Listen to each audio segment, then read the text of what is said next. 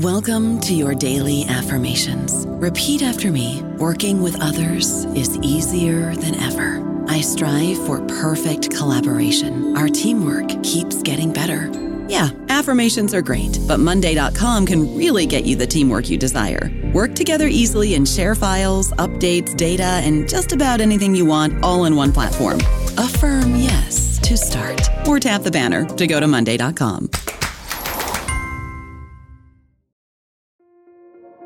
This episode is brought to you by Kia's first 3-row, all-electric SUV, the Kia EV9, with available all-wheel drive and seating for up to 7 adults. With 0 to 60 speed that thrills you 1 minute and available lounge seats that unwind you the next. Visit kia.com/EV9 to learn more. Ask your Kia dealer for availability. No system, no matter how advanced, can compensate for all driver error and or driving conditions. Always drive safely.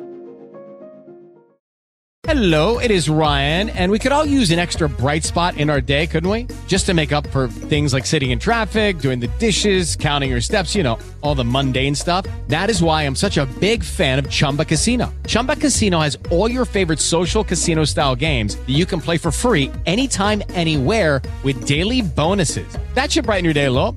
Actually, a lot. So sign up now at ChumbaCasino.com. That's ChumbaCasino.com. No purchase necessary. VGW Group. Void where prohibited by law. See terms and conditions. 18+. Hi, this is New Books in Science Fiction, and I'm Rob Wolf, author of The Alternate Universe, and usually I'm your solo host. Today, however, I'm joined by Aubrey Fox, who is also a writer as well as an avid reader, and most importantly, I think for today's show, a big fan of science fiction. Hi, Aubrey. Hi there, Rob. So Aubrey was on the show with me a while back to interview Dave Hutchinson about his Fractured Europe series. Aubrey, in fact, alerted me to how amazing those books were, and he's actually done it again with today's guest, telling me how amazing she is, and saying I just had to have her on the show. So I asked her, and we're going to have her on the line in a moment. But I thought maybe, Aubrey, why don't you introduce her before we get her on the line? Thanks, Rob. Yeah, I only come out of podcast retirement for very important events. So this is my second podcast with you. I like to think all the podcast episodes are important, but I understand. Well, not all of them have me on it. I mean, that is one important difference. This is true. And we have amazing chemistry. Today's author is, her name is E.J. Swift, and she has written a terrific book called Paris Adrift, which in my mind does a lot of interesting things. And one really interesting thing that it does is it kind of combines two genres. You get two books for the price of one, in a sense. You get an interesting science fiction book about a young woman who is tasked with this time travel challenge that involves essentially saving the world from apocalypse. But at the same time, she is the protagonist in a kind of coming-of-age tale where she's a young woman starting work in this Parisian bar and meeting friends and having this kind of rich cultural and social experience in the kind of universe of this bar. Yeah, I thought it was a very rich portrait of a young girl and a community that she finds herself in. Yeah, I thought what I liked is that normally in science fiction books, the characters are kind of a vehicle just for the plot, and in some senses it felt to me in the richest part of the book that it was the reverse, that there was a kind of plot that was driving the book, but really it was the evocation of these characters and her becoming employed in this bar and meeting people and having all these rich relationships that kind of took over the experience of the book for long stretches, and that's unusual for a science fiction novel. I felt like if the book had just been about her and her experience in Paris and none of the other elements, it would have been worth reading entirely on its own. Right, it was a good combination. I mean, I find that those are some of the books I enjoy the best, that have both excellent, strong, and unique characters and a personal journey and the science fiction elements.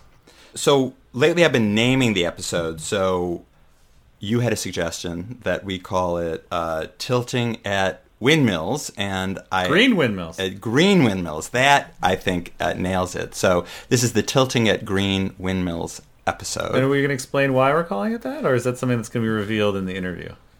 Hopefully it'll be revealed in the interview. And if it isn't, Wow. people will have to read the book. We'll be accountable for this. Yeah, exactly. So we have to weave this into the interview. Yeah, hopefully it'll come up naturally. Okay. Let's get EJ on the line.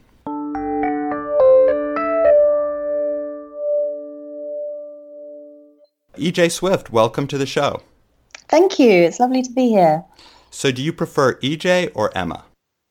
I am happy with either, but Emma is fine for today. Your first books, the Osiris Project trilogy, they were about climate change. This book is different. It's about a young woman, Haley, who ends up traveling through time. She changes history as she goes. And I was wondering what drew you to this idea and this particular story. I used to live in Paris for about a year, so I've always had a real love for the city. It's such a beautiful place, and I spent about 18 months living and working there.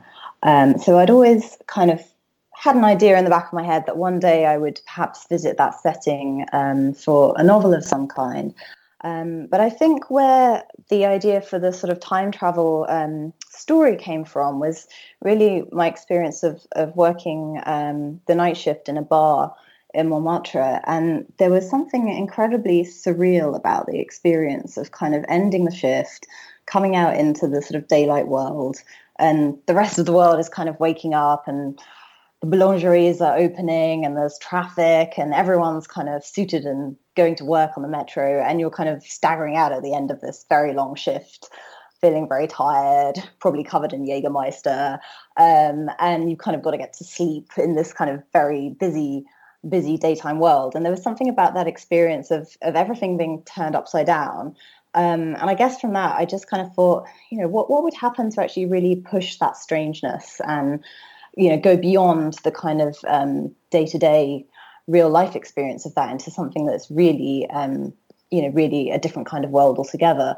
And from that, I just kind of had this really, I think, quite mad idea about putting a time portal in the keg room of a bar and sort of seeing what happened. And that, I guess that was the kind of inspiration for the idea. And the character kind of just grew out of that, really. I think the character of Hallie just sort of came after the idea of the time travel in a way. But once I had this sort of thought of this young woman who was kind of running away from her old life, really wanting to start over and become a new person, and that kind of married with the time travel and this idea that through time traveling, that was a way for her to achieve that.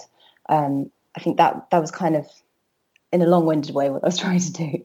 It's interesting to me that you had this experience, because some of the strongest elements of the book, in my opinion, are how you bring to life the kind of social world of the bar and the relationships that Haley has with these friends that she meets. And I'm just curious, did you have a similar experience socially? Did you develop relationships when you worked there that, were similarly rich? I certainly had the experience of meeting people from a lot of different countries from all over the world. And that was something I hugely valued and felt was a real privilege of my time there.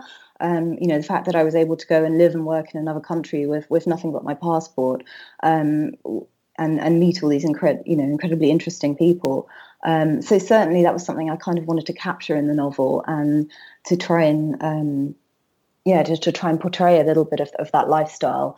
And I think there's something also about when you are working in that kind of quite intense environment, under quite a lot of pressure, not in a way that really matters, because ultimately, you're serving drinks to people, but the sort of busyness of it and the kind of sense of trying to get through the night, it can form these quite intense friendships, but also they're very fleeting sometimes, because people come and go so often in a job like that. People come for a few months and they'd leave. I was only there myself for about 18 months, not working in the bar the whole time. So, yeah, I think that was something that I really wanted to try and bring to the novel. That quite intense, but very meaningful at the same time. Those sort of friendships. I was impressed how much that everyone could drink and still, stay on their feet and be awake the next day and even save the world. Yeah, oh, I could not do that now, that's for sure. Maybe Hallie could, but yeah, that's not something I would be keen to revisit these days. So let's talk a little bit about the time travel element. You know, everyone who writes a time travel story has to invent a mechanism to carry it out. And there's probably as many devices for time travel as there are books about it. And you have an interesting scheme where you have something called an anomaly. You have incumbents, and you have, and I'll have to make sure that you explain the concept behind a chronometrist. I don't even know if I'm saying that right. Chronometrist. However you like. Can you just describe how you came up with the concept of these elements and how they play out, generally speaking, in the book? Yeah, like what is the anomaly? Maybe start with that. The anomaly is essentially the portal through which Hallie travels to different time periods, but it's a sort of more of an organic kind of being rather than a sort of technological fix, which is something I was keen to do because, as you say, there are so many different time travel mechanisms out there, and I was trying to think about something a little different. So it's kind of sentient, but not in a way that humans experience sentience. It could be alien, it might not be alien, it might be native to Earth. So I wanted there to be a little bit of ambiguity there with where this thing actually came from.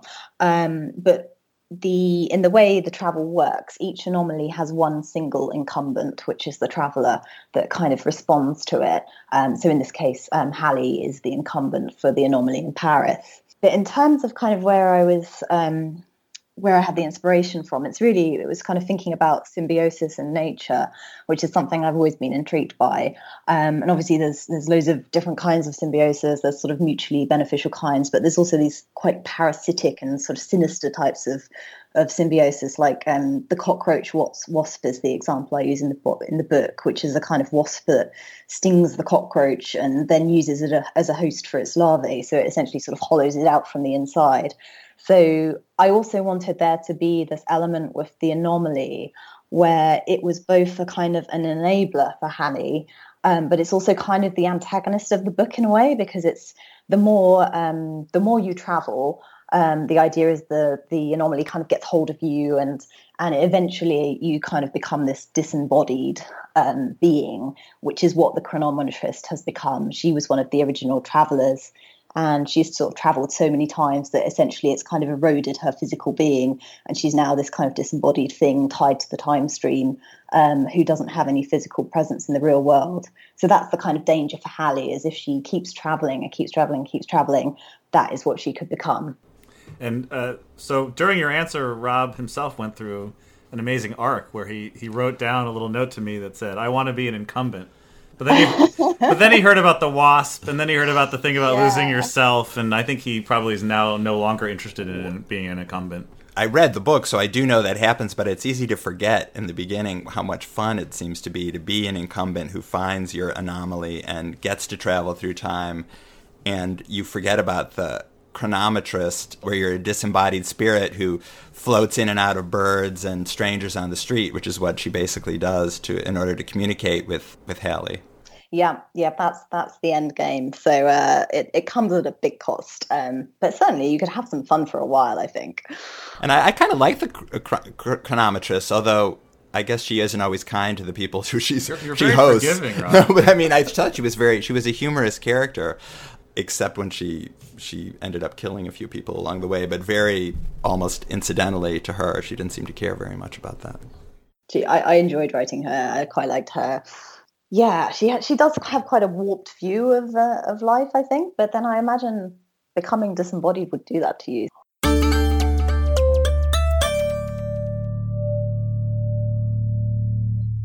Even though Hallie is traveling through time, there are a number of things that are constant, like the bar, Millie's in Montmartre, where the anomaly is, and there's Paris, which is famous around the world for its unchanging quality, maybe because it survived World War II intact.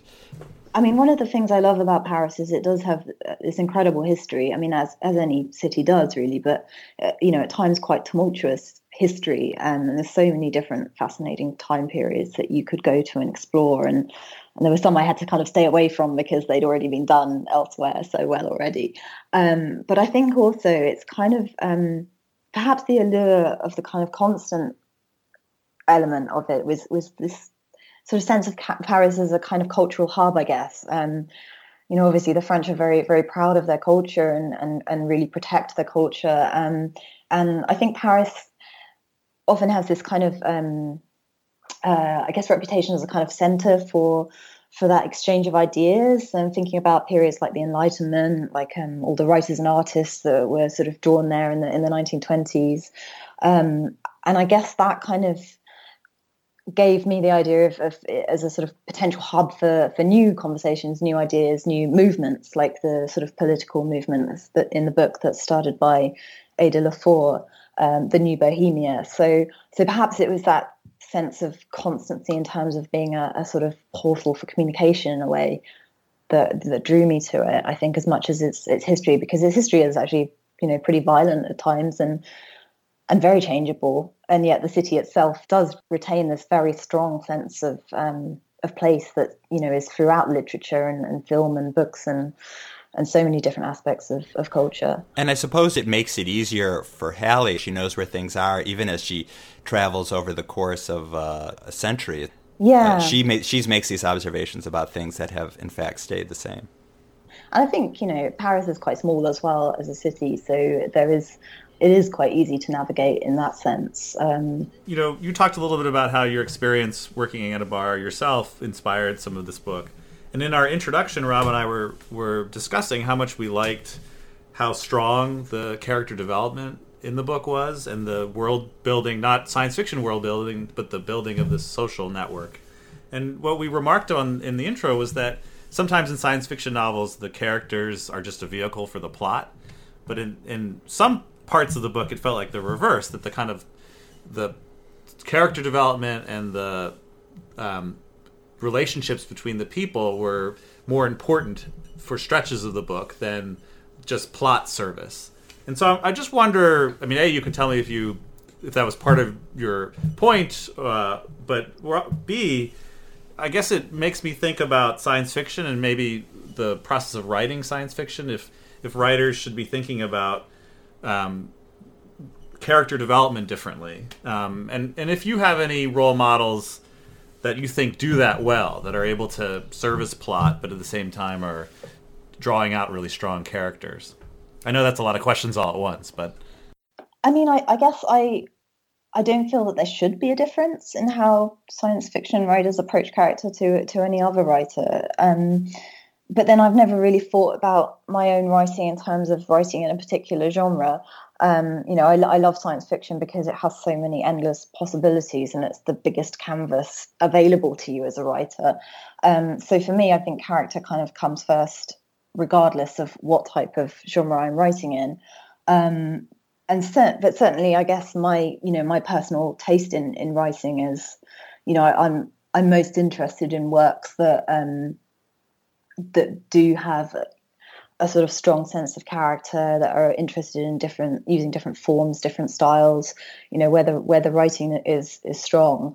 And I'm also interested in works that kind of push at the edges of those quite regulated categories. So a lot of the writers that I really love kind of are in that kind of borderline area, I guess. So writers like David Mitchell, like Haruki Murakami are sort of some of my, my oldest heroes in writing. But more recently, I'm trying to think of some good examples.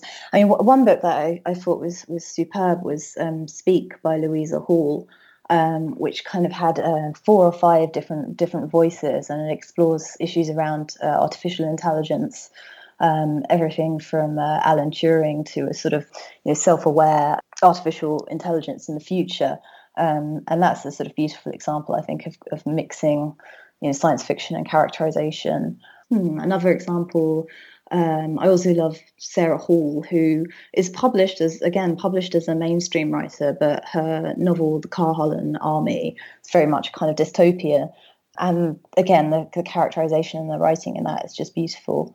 So I think there's a lot of examples from both in science fiction and in mainstream that do both those things. But getting back to the plot for a moment, one of the challenges about the time travel genre, I think, is that it's obviously a resonant genre because many books are written using this mechanism. People are interested in this idea of redoing history and changing one thing and what happens. But the range of outcomes is a little limited, and it's not really a hard science kind of topic. Like, you go back in the past, you change something, and we all know lots of things react as a result. But beyond saying that, there's not much more that you can do.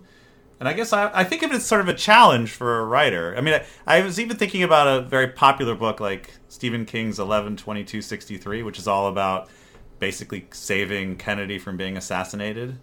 And you have 800 pages of novel, and then basically, spoiler alert, he realizes that what he did leads to nuclear holocaust, so he has to do a do-over.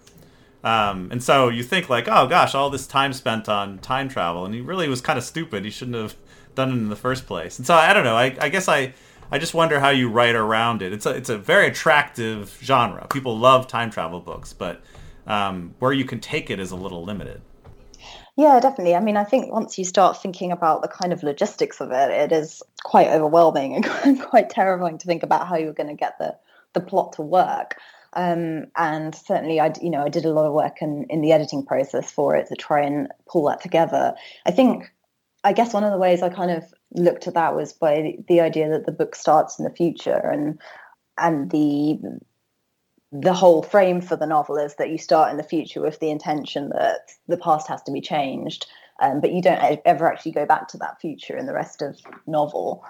Yeah, it is a tricky one. I guess I wasn't thinking too much about the technicalities of it because, as you say, I was more interested in the character and the impact of that time travel, what that does to you as a person and what that means for Hallie and her kind of character development. And that was the driving force for me rather than the focus being on the plot, I suppose. Let me just say that I think I disagree a little bit with Aubrey in that I think, time travel books open up a whole world of possibilities. Of course, I guess... Free as patent pending.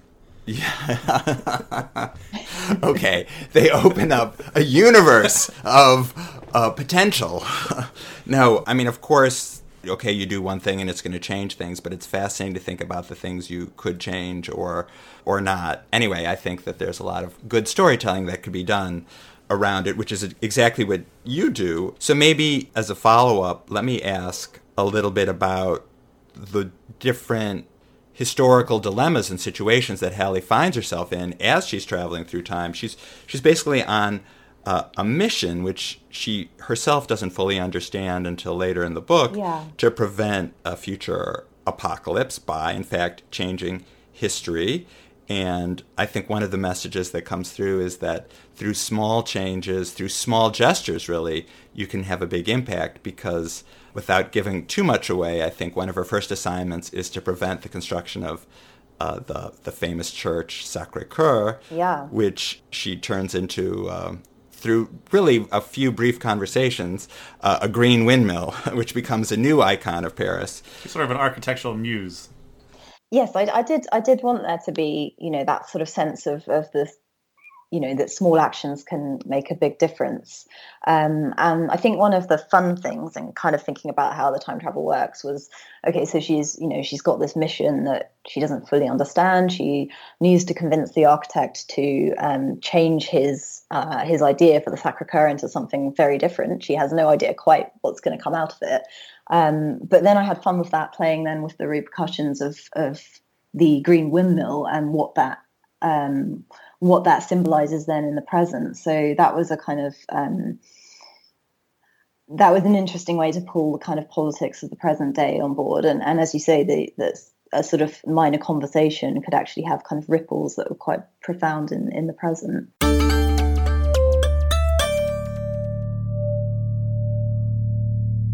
Everywhere she goes, I mean, every time period she goes, apocalypse always feels right around the corner, virtually. I mean, she ends up shortly after the French Revolution, which must have felt and was, in fact, very apocalyptic to French society and the people who lived through it. And then she ends up in the middle of the Nazi occupation of Paris, which is another horrific time. Yeah. And then we go into the future and we see a world in which Le Pen is an icon that people admire and has taken control of part of Paris and part of France.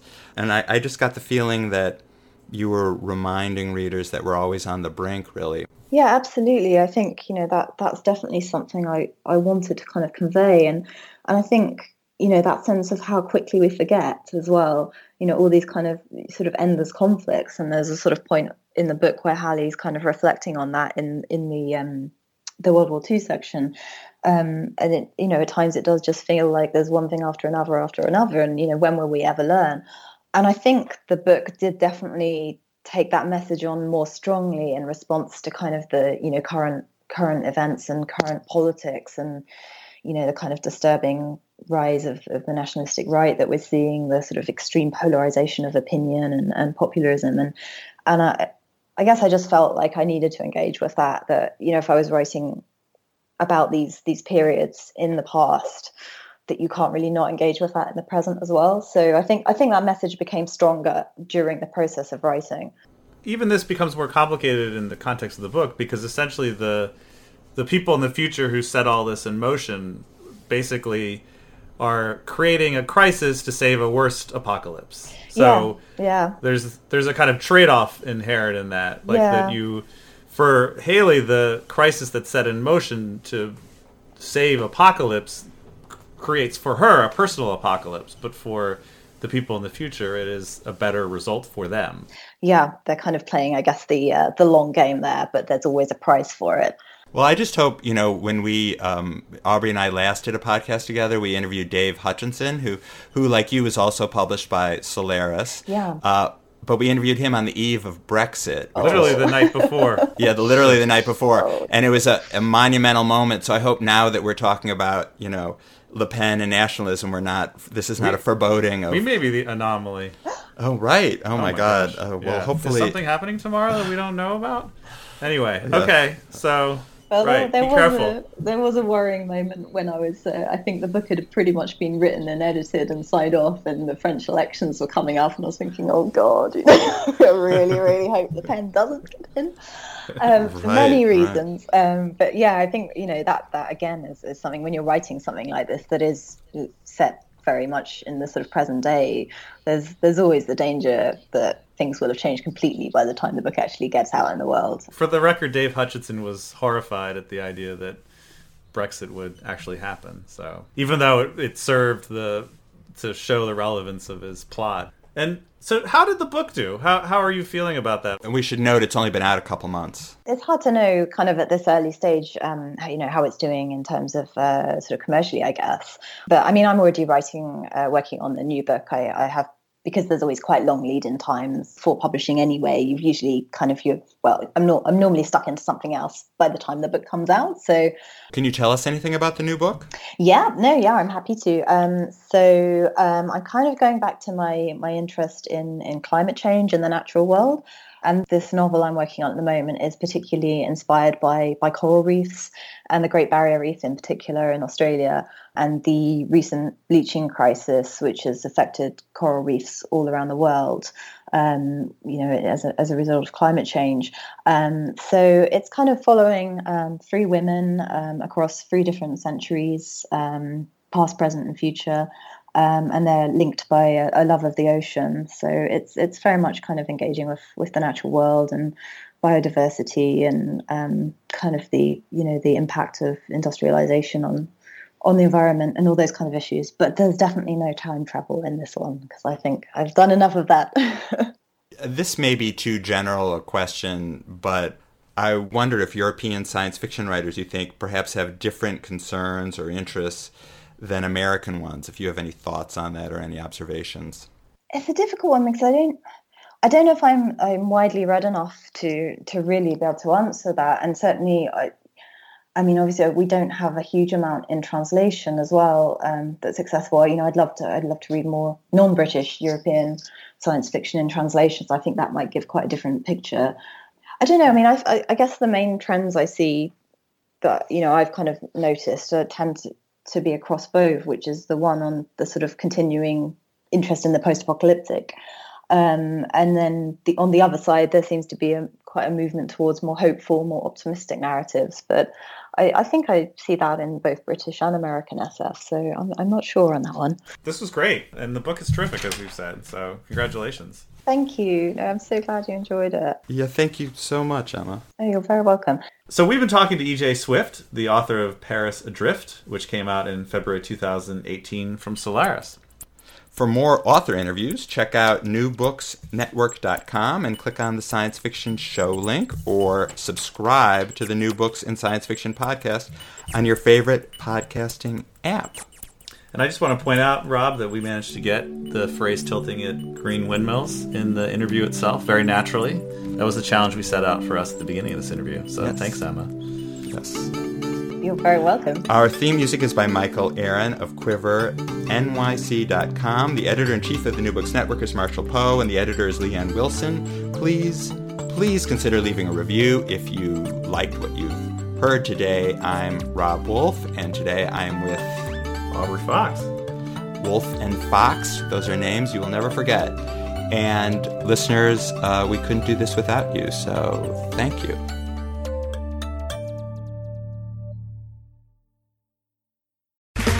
Okay, round two. Name something that's not boring.